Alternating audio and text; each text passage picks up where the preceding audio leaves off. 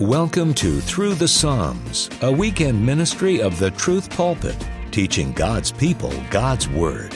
Over time, we'll study all 150 Psalms with Pastor Don Green from Truth Community Church in Cincinnati, Ohio. We're so glad you're with us. Let's open to the Psalms right now as we join our teacher in the Truth Pulpit. Well, I'm certainly delighted to be able to return to our study of the Psalms this evening, and I invite you to turn to Psalm 129. Psalm 129, for those of you that maybe have just recently joined us, we've been studying through the Psalms since 2014, I believe, and in the providence of God, we come to Psalm 129 tonight. And I'm going to read it as we begin to set it before your mind. Psalm 129. One of the songs of ascents. Many times they have persecuted me from my youth up, let Israel now say. Many times they have persecuted me from my youth up, yet they have not prevailed against me. The plowers plowed upon my back, they lengthened their furrows. The Lord is righteous, he has cut in two the cords of the wicked. May all who hate Zion be put to shame and turned backward. Let them be like grass upon the housetops, which withers before it grows up, with which the reaper does not fill his hand, or the binder of sheaves his bosom. Nor do those who pass by say, the blessing of the Lord be upon you. We bless you in the name of the Lord. One of the outstanding features of this psalm is its use of agricultural imagery, and we'll see that as we go along. But since it's been several weeks since we were in the Psalms, let me just remind you about the nature of the songs of ascent. The songs of ascent comprise Psalms 120 through 134. There are 15 songs of ascent that are so titled in the inscription. And in those psalms, most people believe that these were psalms that were sung by pilgrims as they went up to Jerusalem for the three national feasts. And so there was a repeated emphasis of these psalms that show a geographical progression from distant lands into Jerusalem, into the temple, into the temple gates for worship, and so it's very intriguing to study them from that perspective. And also, even apart from that dynamic, the Psalms appear to be given in 5 triads, and there's a progression in each triad. So Psalm 120 to 122 is one triad, and so forth. And each triad follows a pattern of themes. The first psalm in each triad speaks in one way or another about the problems in the life of God's people. The second psalm in the triad will speak about God's protection for them. And then the third psalm of the triad generally ends on a theme of peace. And this is a repeated pattern. And we said at one time early on in the study that the pattern really, in a way, shows almost a cycle of life in the believer. As we cycle through problems that trouble us, and then we're brought back to the promises and protection of God, and we rejoice in that, and then something new happens, and we start the pattern all over again. You see the pattern even teaching us kind of an ebb and flow in spiritual life that can be expected. I think it's important for us all to realize individually and even in the life of a church that it's not always going to be at a high plateau and great emotional energy and everything is always positive for all times without end until we go up to heaven in a chariot of fire. It's just not like that. Scripture says that man is born for trouble as the sparks fly upward, Job 5:7. The book of Acts says that it's through many tribulations that we must enter the kingdom of God. And so the songs of ascent help us to have a right sense of expectation about the nature of spiritual life. And it's obvious then, isn't it, that if what's true of individual Christians would also prove to be true in the life of a local body. In the early years, we had some tough times at Truth Community Church. We had some difficulties. Not all of them were known publicly by everyone, but certainly there were difficulties. Right now, we're in a time of blessing without question. We're in a time where it's just evident that God is blessing us in many different ways as our church grows, as there's joy and peace that's come along. But we shouldn't expect, or we shouldn't have any kind of expectation that it will necessarily always be that way. There will be times where tragedy comes, where we have to deal with sin in the church or things like that, and those things are difficult and weigh us down. But this is all part of the way that God sanctifies us. It's all part of the way that He conforms us to the image of Christ. And so we accept that and we embrace that, and we reject the false promises that are held out by health and wealth or prosperity teachers that talk about, you can have your best life now and God wants you to be healthy and happy. That's just demonstrably false. If that was true, Christians would never die. If that's true, they wouldn't age. And I can speak from personal experience here. You get further along in life and gravity starts to have its effect on you, right? This is not avoidable. And that's all right. That's all right. We realize, and what the cycle teaches us to do is it teaches us not to be so attached to this world and to have our affections so tied up in this world that as the problems come, it loosens our grip on this world in a way that causes us to rest our real hope in heaven, to realize that our hope is in heaven, not here on earth. Scripture says, here we have no lasting city, but we are seeking the city to come. And it's very important for believers to develop affections for heaven and to diminish our expectations about what this life will bring. And if the Lord brings blessing, if the Lord brings prosperity and brings good health for a long period of time, we give Him thanks for that. But it's not out of a sense of entitlement, but it's just that God has added earthly blessings in addition to the fact that He has blessed us with every spiritual blessing in the heavenly places in Christ. And so I trust that that's where your heart is as we turn to Psalm 129 to study here this evening, is that your affections are set on heaven. That your trust and you have repented of sin and that your trust is rested in Christ and that you're looking forward to heaven as the ultimate fulfillment. The physical presence of Christ is what your pursuit of Christianity is designed around, and not simply the blessings that you can get from God during this earthly life. The gift is not earthly blessings. The gift is Christ Himself. And He's whom we treasure, and to be with Him in heaven will be the ultimate fulfillment of every reason for our existence. So with that perspective, as we just consider the cycle of themes here, we come to the first psalm of the fourth triad, Psalms 129 through 131, and we expect to see something based on adversity. And that's exactly what we find. Here in this psalm, it takes the form of prayers against God's enemies.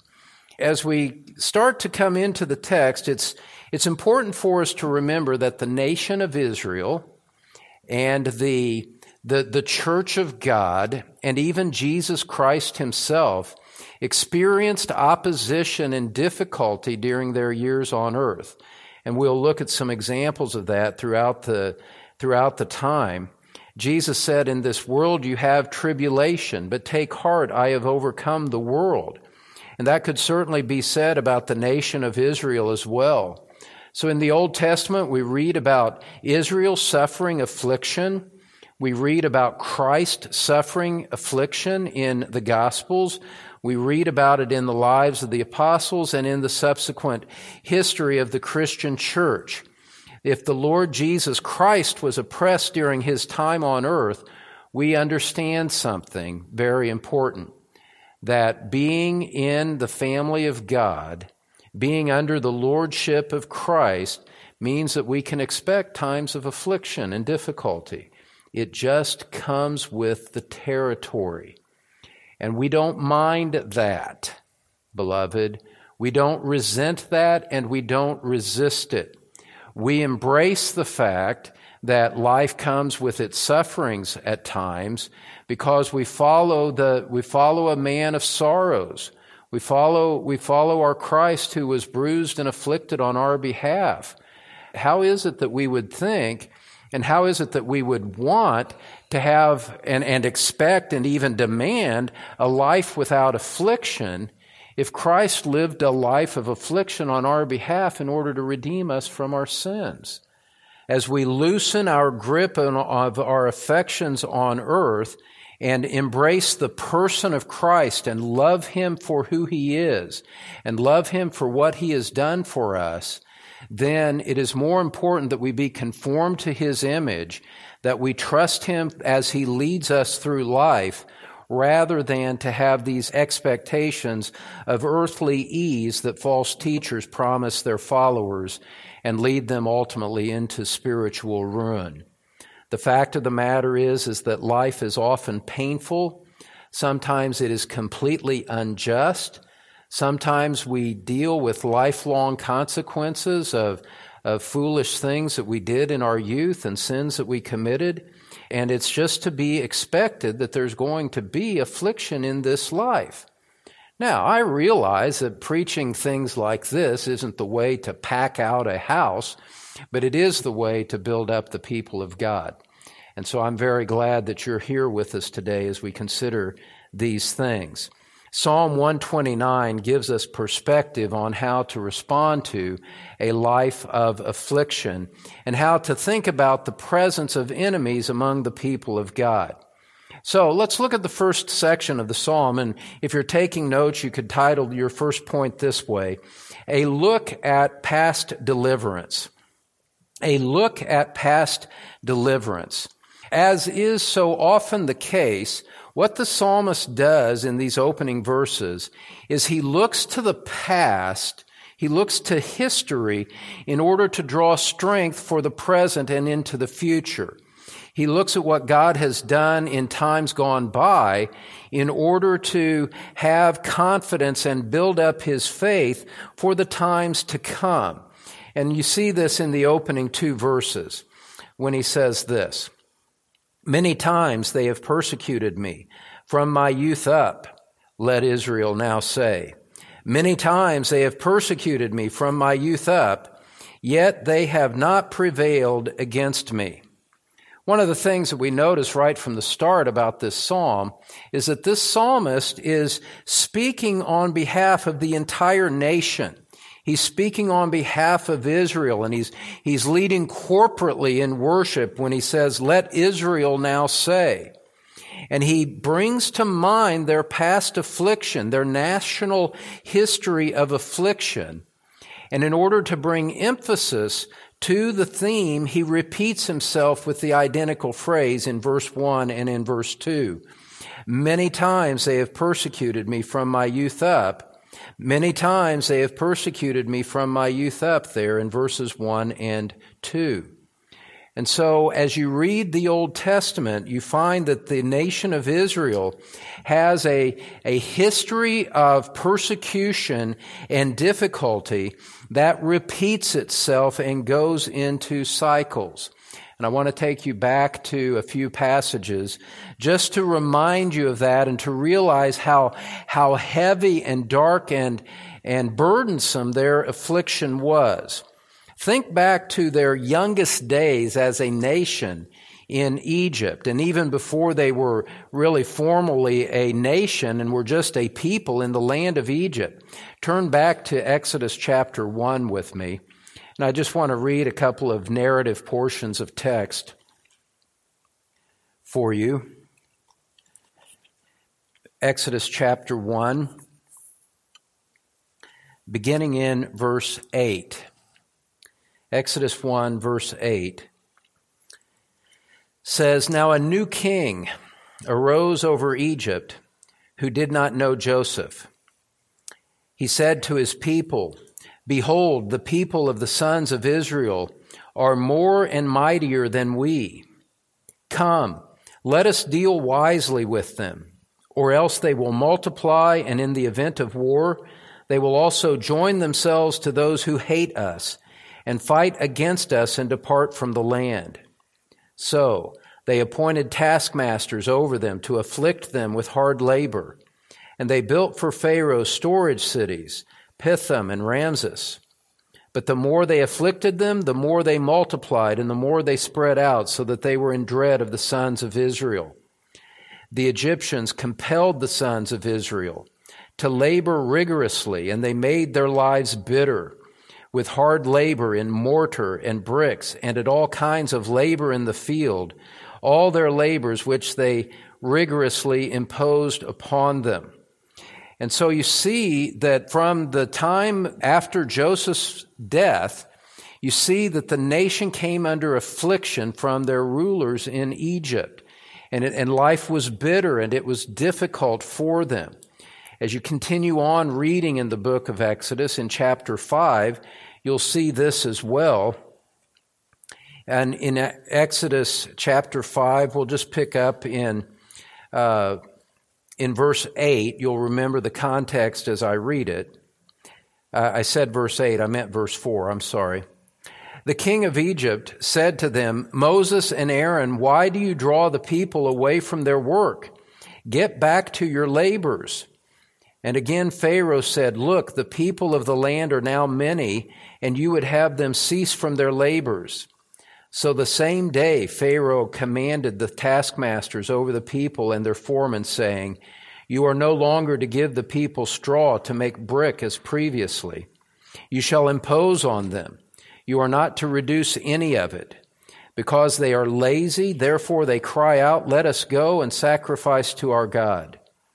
Let the labor be heavier on the men, and let them work at it, so they will pay no attention to false words. And so the taskmasters of the people and their foremen went out and spoke to the people, saying, thus says Pharaoh, I am not going to give you any straw. You go and get straw for yourselves wherever you can find it, but none of your labor will be reduced. So the people scattered through all the land of Egypt to gather stubble for straw. The taskmasters pressed them, saying, complete your work quota, your daily amount, just as when you had straw. Moreover, the foremen of the sons of Israel, whom Pharaoh's taskmasters had set over them, were beaten and were asked, why have you not completed your required amount either yesterday or today in making brick as previously? And then the foreman of the sons of Israel came and cried out to Pharaoh, saying, why do you deal this way with your servants? There's no straw given to your servants, yet they keep saying to us, make bricks. And behold, your servants are being beaten, but it is the fault of your own people. But Pharaoh said, you are lazy, very lazy. Therefore you say, let us go and sacrifice to the Lord. So go now and work, for you will be given no straw, yet you must deliver the quota of bricks. And so you see the affliction was physical as they were beaten, and there was also this kind of mental torture as they were given tasks that were impossible to complete and yet demanded to do them all the same. Now, the people of God, the people of Israel, spent 400 years under those kinds of harsh conditions. And as you read on in the Old Testament, later as a nation, they faced opposition from the surrounding people. Longer term, and we're jumping through centuries here in just a sentence or two, eventually the nation of Assyria took the northern kingdom into captivity, and a little while after that, Babylon took the southern kingdom into captivity. And so there's just this long history of debilitating adversity, of discouragement, of things going badly in an earthly sense. And when the psalmist, now we can go back to Psalm 129, just having kind of stimulated your biblical memory with those brief examples. Going back to Psalm 129 now, you find the psalmist saying this. As he talks about their persecution, he says there at the end of verse 1, "Let Israel now say." And what he's doing here is he's calling on the people of God to actually verbalize their experience of this persecution. It's almost like calling for a responsive reading, if you will, in that you have people verbalize things so as to reinforce it, not only through their ears, but by their tongue, to reinforce the lesson that he is impressing upon them. And there is something compelling about the purpose of this confession. This confession is not designed to be a morbid reflection on the past that would weigh someone down. Rather, the remembrance of the persecution is designed to lead to this conclusion found at the end of verse 2. "Many times they have persecuted me from my youth up, yet they have not prevailed against me." Israel was thriving, and Israel was going up for worship in the midst of their remembrance of the affliction that they had been under. And so what the psalmist is doing here is very compelling and is going to have a very penetrating pastoral application for you and me in just a moment. He is not complaining about the persecution. Rather, he is boasting about it. He says, look at our history. Look at how they tried to exterminate us again and again. Look at how different nations have tried to hold us down. From Egypt and our opposition when we took possession of the Promised Land, to Assyria, to Babylon. You know, we've had far greater earthly powers trying to crush us and exterminate us. And yet look at where we're at. We're at another national festival. We are here in the presence of God to worship.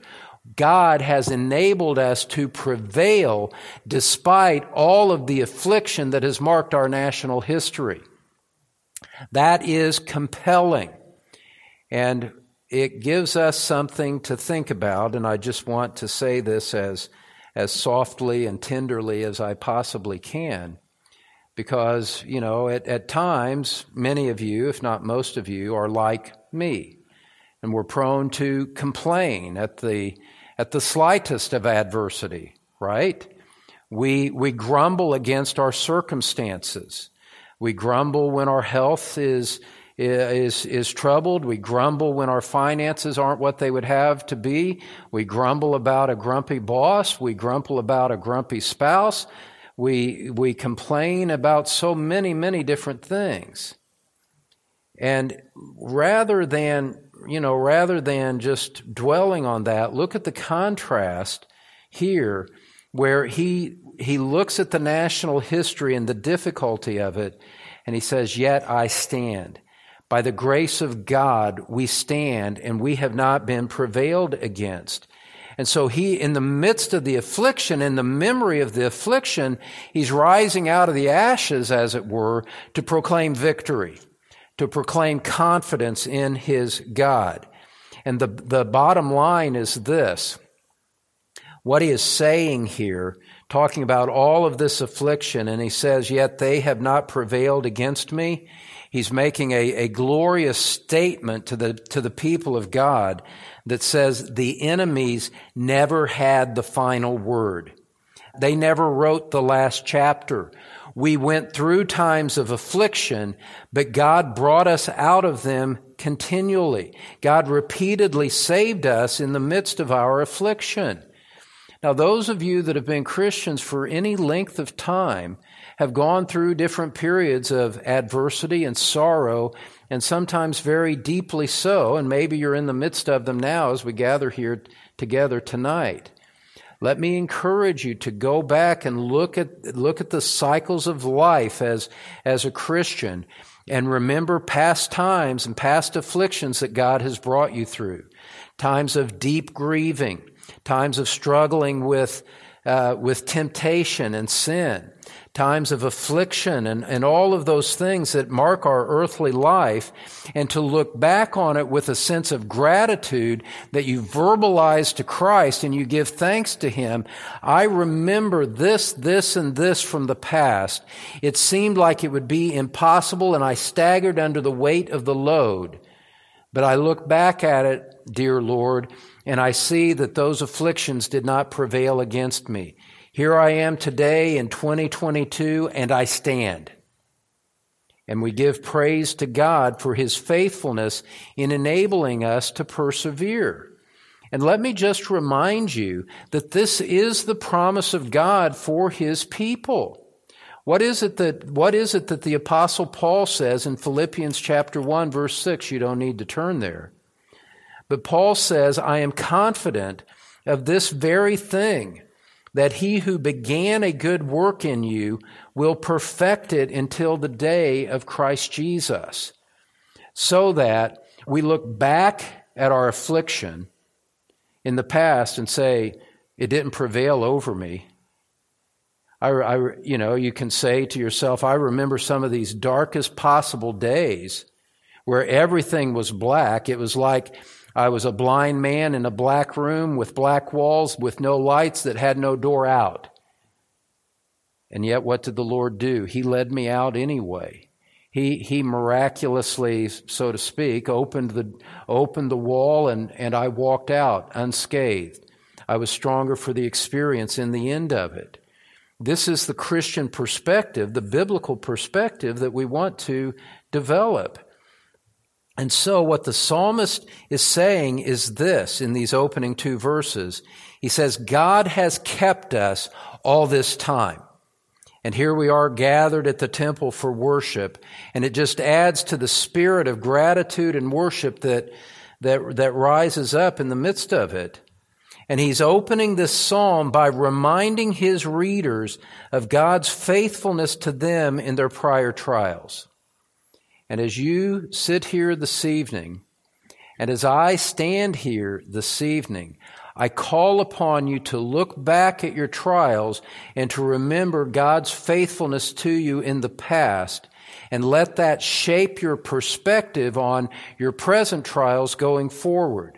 If God is unchanging, if God is immutable, and He is, then the God who delivered you in the past is certainly going to deliver you again. He does not abandon His people, and we need to stop acting like He somehow might, because He won't. That is not what God does for His people. He causes us to persevere. He keeps us. He protects us, and He leads us to victory in the end. And so He's calling on Israel to remember this. Now, having stated that note of hope, he goes back and rehearses in more detail some of the earlier suffering, and he does so with a couple of metaphors, beginning in verse 3, where he says, the plowers plowed upon my back. They lengthened their furrows. As I said, he draws upon an agricultural image here in order to illustrate his point. And in the days and in farming today, I'm not a farmer, so I need to quickly tap into this and then tap out before I start talking about things I don't know anything about. You got to be careful about that even as a preacher. Even your illustrations need to be accurate when you're preaching the Word of God, because everything you say needs to be truthful to the best of your ability, and not use illustrations that are not within your personal knowledge. Here, the psalmist is drawing upon the realm of agriculture to illustrate his point. And what he's saying is this, is that when farmers plow fields, the rows they leave behind show the work that they had done to the ground. And so they plow the field, and the rows that are behind the plow show that the work has been done.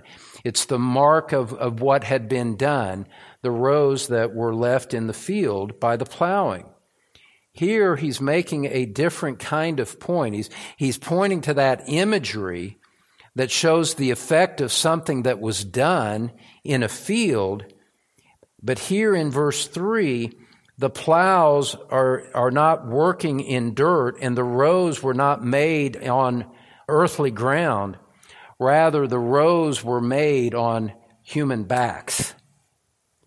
He's describing the scars that were left behind by the master's whips when they were beaten. And, if you've looked at any pictures from Civil War days or something like that and seen some of the horrific pictures of slaves that were beaten by wicked masters back in the day, and there's just those horrific graphic images of raised scars on their back from the affliction that they suffered. That's kind of a picture of what he's doing here, reminding the nation in the present that their ancestors in the past, that was their experience, that their own flesh and blood going generations back had experienced that kind of affliction. That's how severe it was. And so the raised welts on their back were like the raised rows in a planted field. And he says there in verse 3, look at it again with me. He says, the plowers plowed upon my back, they lengthened their furrows. And when that word lengthen, the verb lengthen there, is indicating that it was a sustained and brutal suffering that had occurred. And there's almost a sense of, it almost brings up a sense of indignation against the injustice of what their ancestors had gone through it, and just remembering with that vivid imagery, this is what our forebears went through. And yet again, even as he's prompting that difficult memory, the memory is ultimately not about a bitter recitation in order to make people angry and in order to stir up division in the present, as past affliction from our history is used today. The psalmist is not writing here with divisive purposes in mind. Rather, he is writing to express a sense of victory once again. Remember, we said that in this section he is looking at past deliverances. So the memory here is not bitter, but again it is triumphant as you look at verse 4. And you see this quite clearly there in verse 4, where he says, the Lord is righteous. He has cut in two the cords of the wicked. And what he's saying here, when he says the Lord is righteous, what he means by that is that the Lord has kept his covenant with us. He has kept us as a people, and he delivered us from our affliction. And he pictures it as a cutting of the bonds or a breaking of the chains by which, representative and emblematic of their past affliction and past servitude to other masters, God had cut the cords of their bondage and set his people free, so that the past deliverance is framing his hope against current persecutors. He says, look at what happened in the past. Remember the affliction, remember the scars of our ancestors, but remember at the same time what the outcome was. The outcome of that affliction was ultimately deliverance in the Lord's time, in the Lord's way, in the Lord's power, in the Lord's strength. You could read the Hall of Faith in Hebrews 11 and see similar kinds of testimonies as the writer of Hebrews walks through the Old Testament and remembers those various triumphs by individuals of faith. And so this is just imprinted all over Scripture that this is what God does for his people. And so he's calling on us to remember that. And although the word Selah, which used much more frequently in the earlier Psalms, meaning stop and pause and ponder this, that word is not here. It's good for us to stop and pause and ponder it. Consider the history of Israel. Consider the person of Christ and his sufferings. Consider Christ in the grave after his crucifixion. And what happened? The Father delivered him. Christ raised himself out of the grave. Remember the affliction of the apostles and the persecution of the early church. And the church triumphed and the church survived. And though the Roman emperors in the first 3 centuries tried to stamp out Christianity, to kill the Christians, to intimidate them into silence, to take their scriptures and burn them so that their holy word was not available to instruct them, those emperors are dead and by most completely forgotten. The church today that they tried to extinguish thrives and continues on in an unbroken chain for the past 2,000 years. And you and I are a part of the glorious triumph of God in the perseverance and the keeping of His church. And so it reminds, and we just need to step back and remember that. And it reminds me of what I said a number of weeks ago, is for you and I to remember as we gather together and we enjoy the fellowship of a local church. It's very important for us to remember that we're part of a bigger outworking of the eternal plan of God. It's not simply about us, and we're not isolated and alone. God is working and advancing the gospel continually throughout different parts of the world and in different places at different times, promoting revival, and we are a part of that. We are a part of the greater plan. The purposes of God far transcend us. The purposes of God are far greater than just what is happening at Truth Community Church. And so we need to remember that and keep that in mind.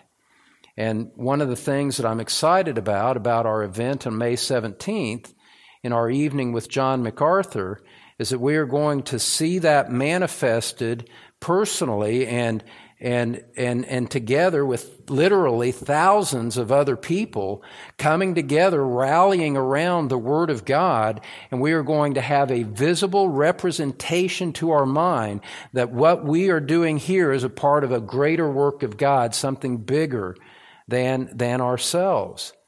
And as we remember that, as we keep that in mind, it gives us a sense the Lord is righteous, the Lord accomplishes His purposes, and it helps us to persevere and not be overly focused on our individual problems, which we're all tempted to do. And so the psalmist here has looked at past deliverance, and what he's done is he's brought up that past deliverance in order to frame hope against current persecutors. And so our second section tonight, we could call it a longing for future judgment. A longing for future judgment. There's a look at past deliverance, and now in the second section there is this longing for future judgment. And what he does here is this. He turns to prayer. And he turns to prayer against their current tormentors. Look at verse 5 now, where he says, "May all who hate Zion be put to shame and turned backwards." Zion, as we've said many times, is a poetic name for the city of Jerusalem. More than the physical city is in view. Zion, as it's described in the Old Testament, is the city of God. Zion, Jerusalem, was the place where God uniquely made His presence known. And so understand this, beloved, as we're studying Scripture tonight. This is a very critical point. To hate Zion, to hate Jerusalem, was to hate God Himself. It wasn't simply a horizontal matter of hating Zion, and it wasn't simply a horizontal concern that the psalmist here was describing. To hate Zion was to hate God Himself, because Zion was representative of God, because this is where God manifested His presence. It was the center of national worship. And so when the psalmist here is talking about the persecutors, understand that he is not expressing personal vindictiveness because of a personal wrong that he suffered at the hands of someone else. His picture is far greater, and this is usually true of all of the imprecatory Psalms. The concern is far greater than what we usually have when we are upset because someone has offended us. As you read the imprecatory Psalms in Scripture, you're finding expressions about concern for the purpose and person of God Himself. And so that is critical for understanding the rest of this psalm. He is not praying against personal enemies. He invokes Zion to show that as he speaks, he is upholding the glory of God against God's enemies. And that is crucial for keeping the right perspective on that, on what he says. And so what he's doing and what follows here, when he says this in verse 5, he says, "May all who hate Zion have this outcome. May they be put to shame and turned backwards." What he's saying is this: his prayer is that God would frustrate his enemies' plans so that those plans would not succeed. He is burdened with the purpose of God. He is burdened with the kingdom of God. And if we were more godly and more biblical in our heart and perspective on life, we would instantly understand that. We would know immediately why he was saying this without injecting our own sinful desires for revenge or vengeance into a reading of the psalm. And it's easy to demonstrate that this should be our perspective as well. Look over at Matthew chapter 6 with me. Matthew chapter 6. And we turn here often. I don't mind that. You know, some of my earliest teaching in my ministry, my most sustained exposition, started in the Sermon on the Mount. And it's been formative, and it's always rattling around in my mind. And day by day, I come back to the Sermon on the Mount.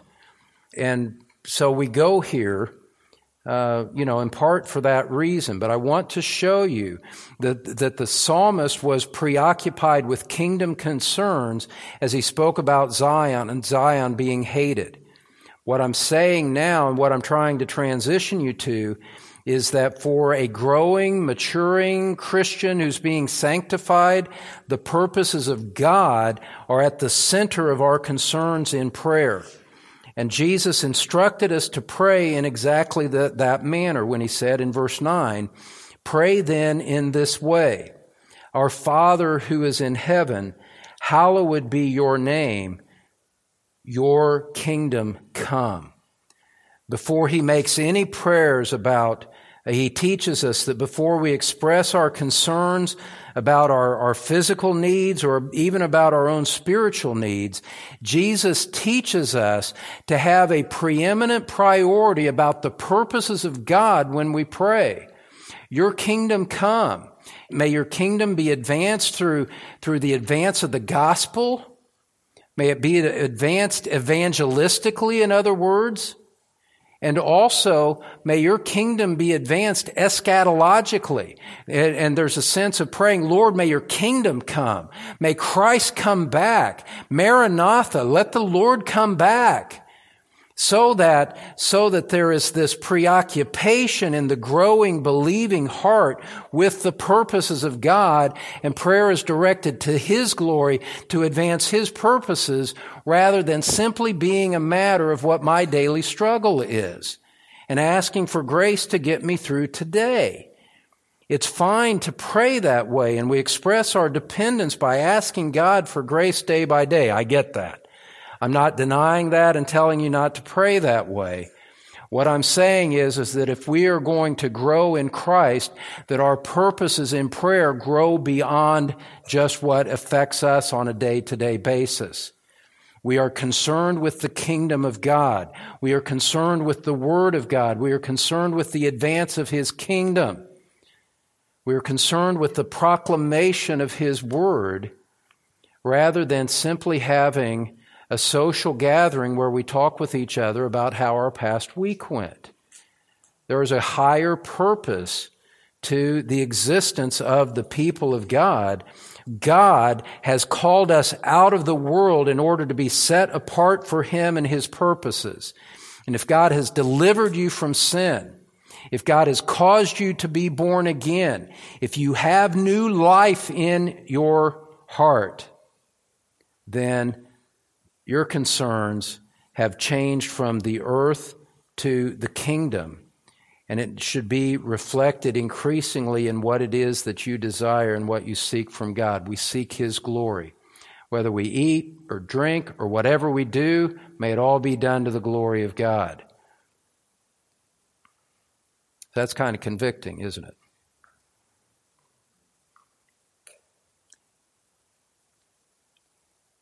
But there's something so fundamental at stake here. And I think to flip this switch in your heart, to flip this switch in your mind, it opens up a door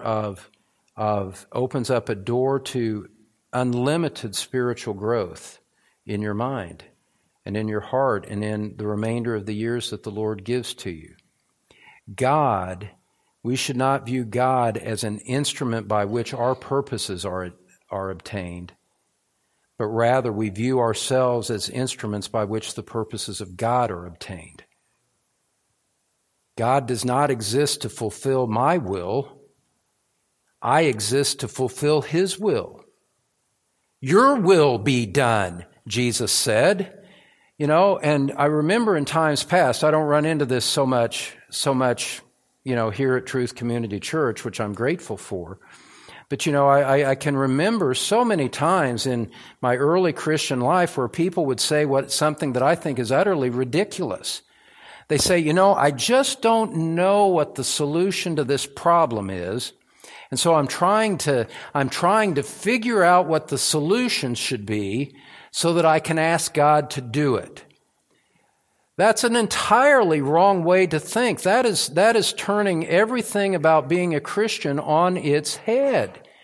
As if God needed our advice on what the solution should be, and we figure it out apart from Him and then say, oh, God, help this come to pass. That's ridiculous. Why is it that we don't just adopt the simplicity of the way the Lord taught us to pray? And if we are perplexed, if we don't know what the way forward is, if we have a problem that we can't solve, why is it that we just don't simply go to the Lord and simply say, Lord, I have no idea what the solution is, but I know exactly what to pray. Your will be done. Do what you want in this situation. I submit to your will. I desire only the accomplishment of your purposes. Whether that's outcome A or outcome B or disaster C, Lord, I just ask you to do your will. I submit to you. I'm only an instrument. I'm only an instrument, as the songwriter Philip Bliss said. Only an instrument. Ready His praises to sound at His will. Willing, if He should not require me, in silence to wait on Him still. God, I'm just an instrument here. I just want your will to be done. And so whatever the solution is to this problem, I submit to you and I trust you for what you're going to do. You are the deliverer of your people. I trust you. I don't need the outcome. It's enough for me to know who you are, to know that Christ loves me, set His love upon me, saved me from my sins at the cross, that the Spirit indwells me, and the ultimate outcome is glory for me. That's enough, Lord. That's enough for me to be content. I yield this to you and I trust you for the outcome. You know what? That makes living the Christian life a whole lot easier.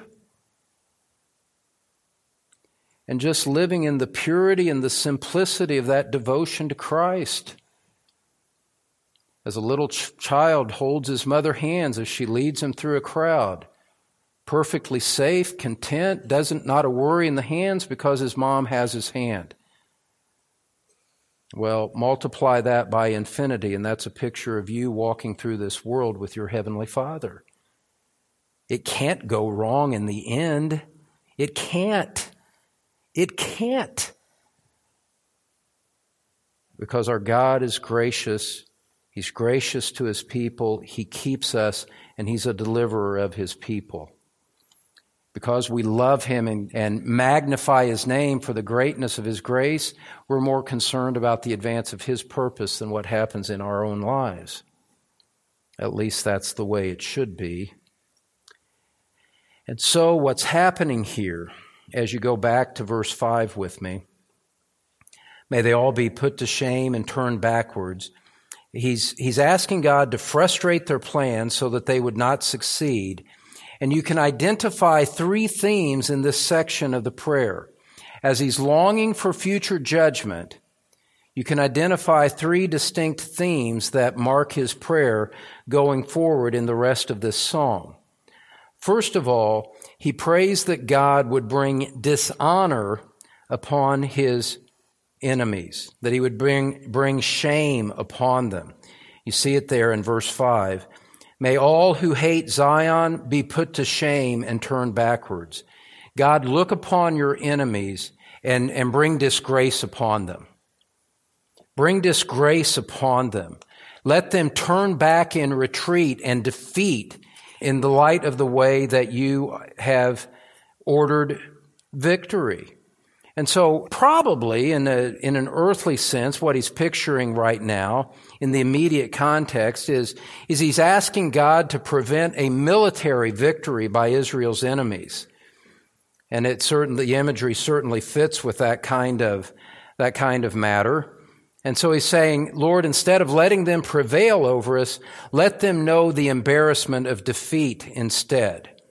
Let them turn back and be ashamed for rising up against you and your people.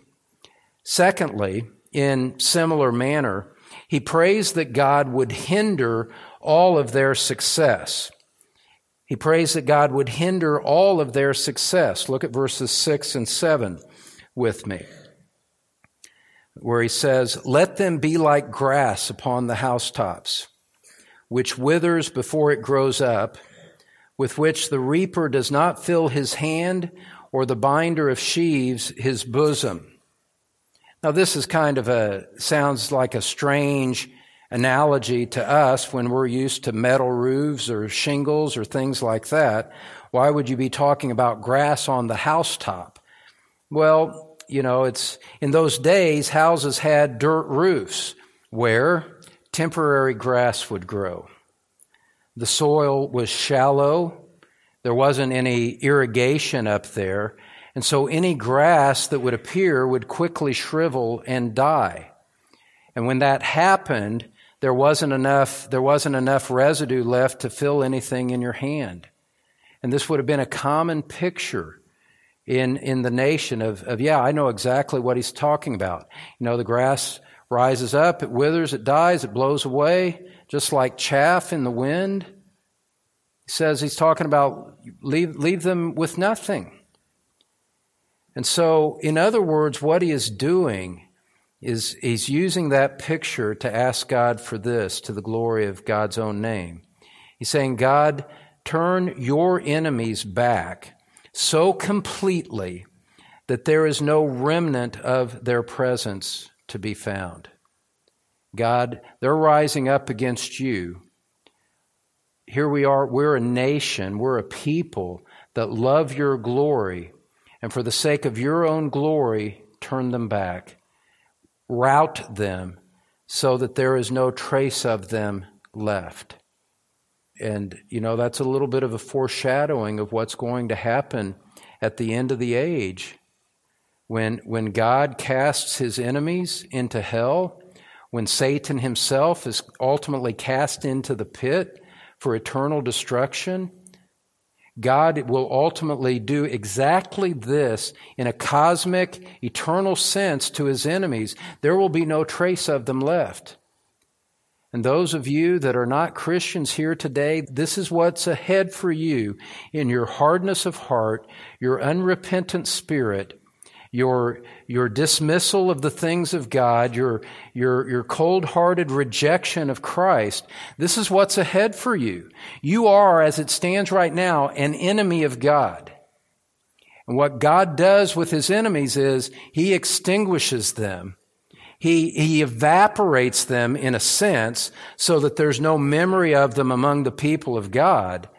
But the ultimate destination is one of complete destruction, but it's an eternal destruction in hell, not an annihilation, but an ongoing eternal conscious punishment for being an enemy of God.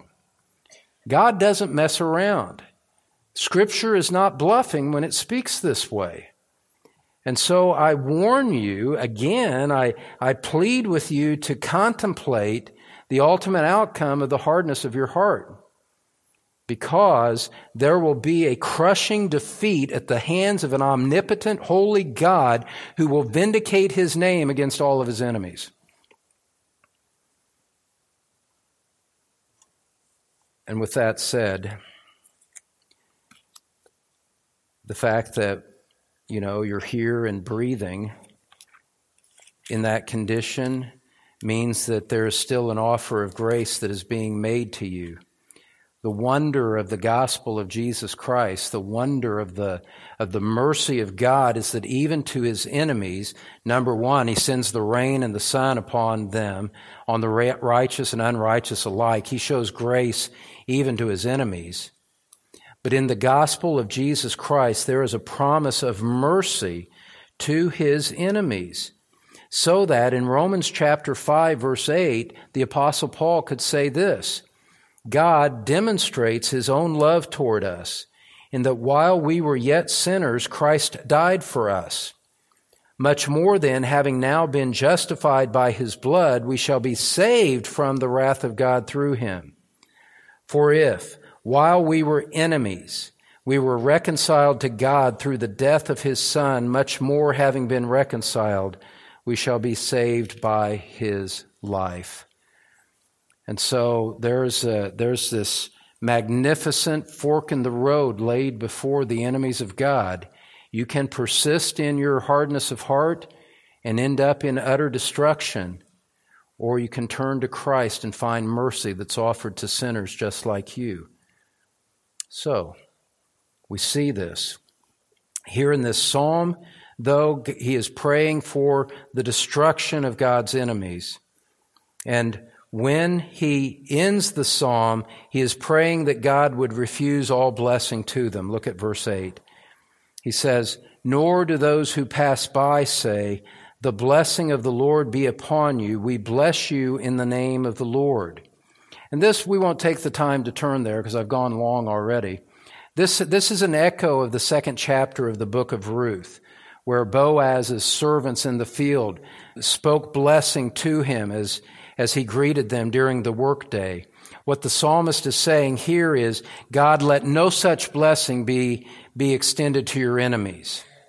And to us, we who are so accustomed to grace, for us, that may sound harsh to modern ears. But in the words of James Montgomery Boyce, whom I quote all the time, and that's okay because all of his books are good, it may sound harsh to our modern ears, but it shouldn't sound harsh to us as believers.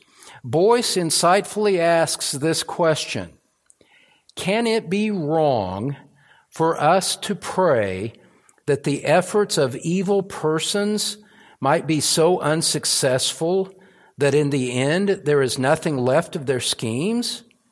To bless evil would be a betrayal of righteousness and an offense to God. End quote.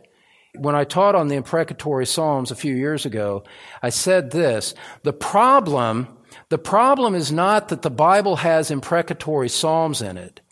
The real problem is that we don't have more of the imprecatory Psalms in us, because the imprecatory Psalms are marked by a zeal for the glory of God and a hatred of everything that is opposed to Him. And it's just our flabby spiritual condition that doesn't make us rise up at the continual offenses that we see all around us against the holiness of God. And so the psalmist is filled with this concern for the glory of God, and he's praying that God would deal with his enemies in a way that would utterly vindicate his glory and bring his enemies so that they are of no effect. And he's confident that God will do that.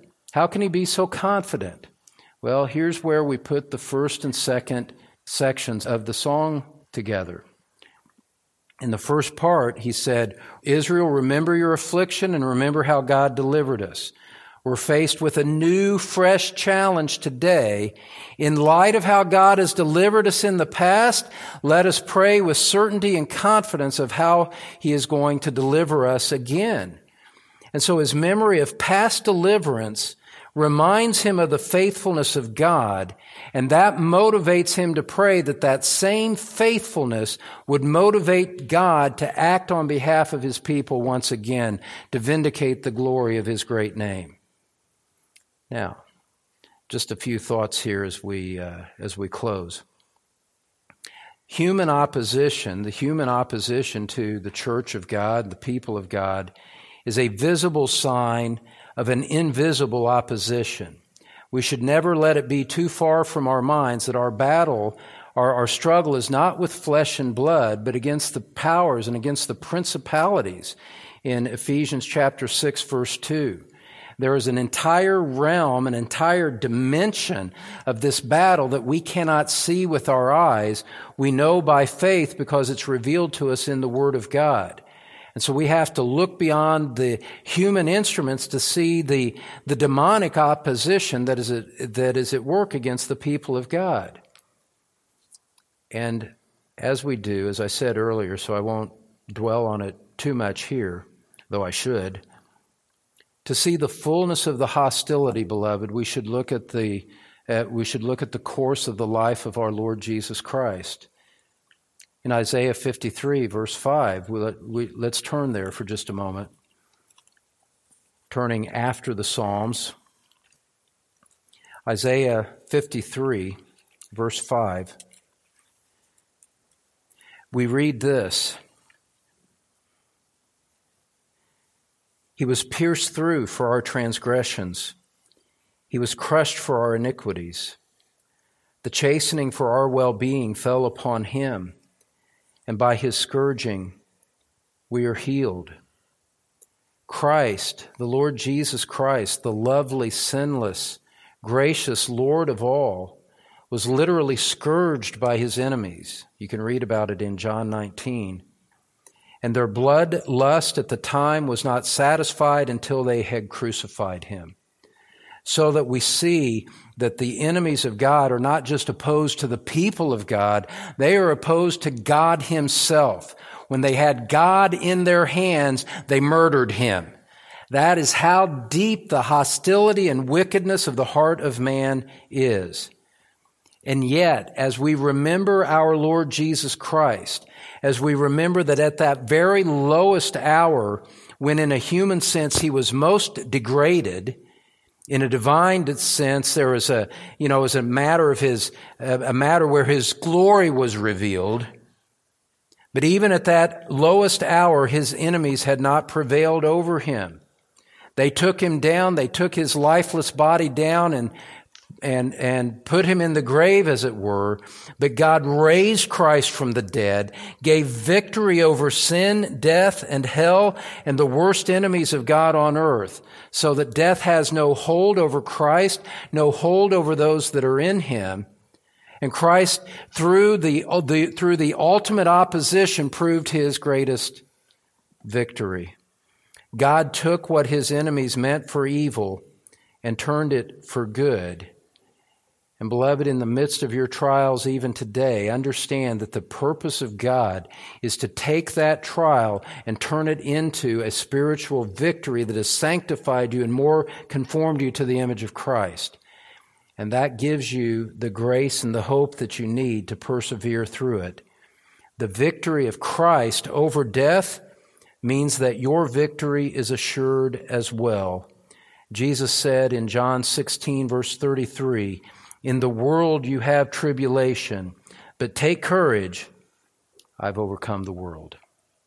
Let's pray together.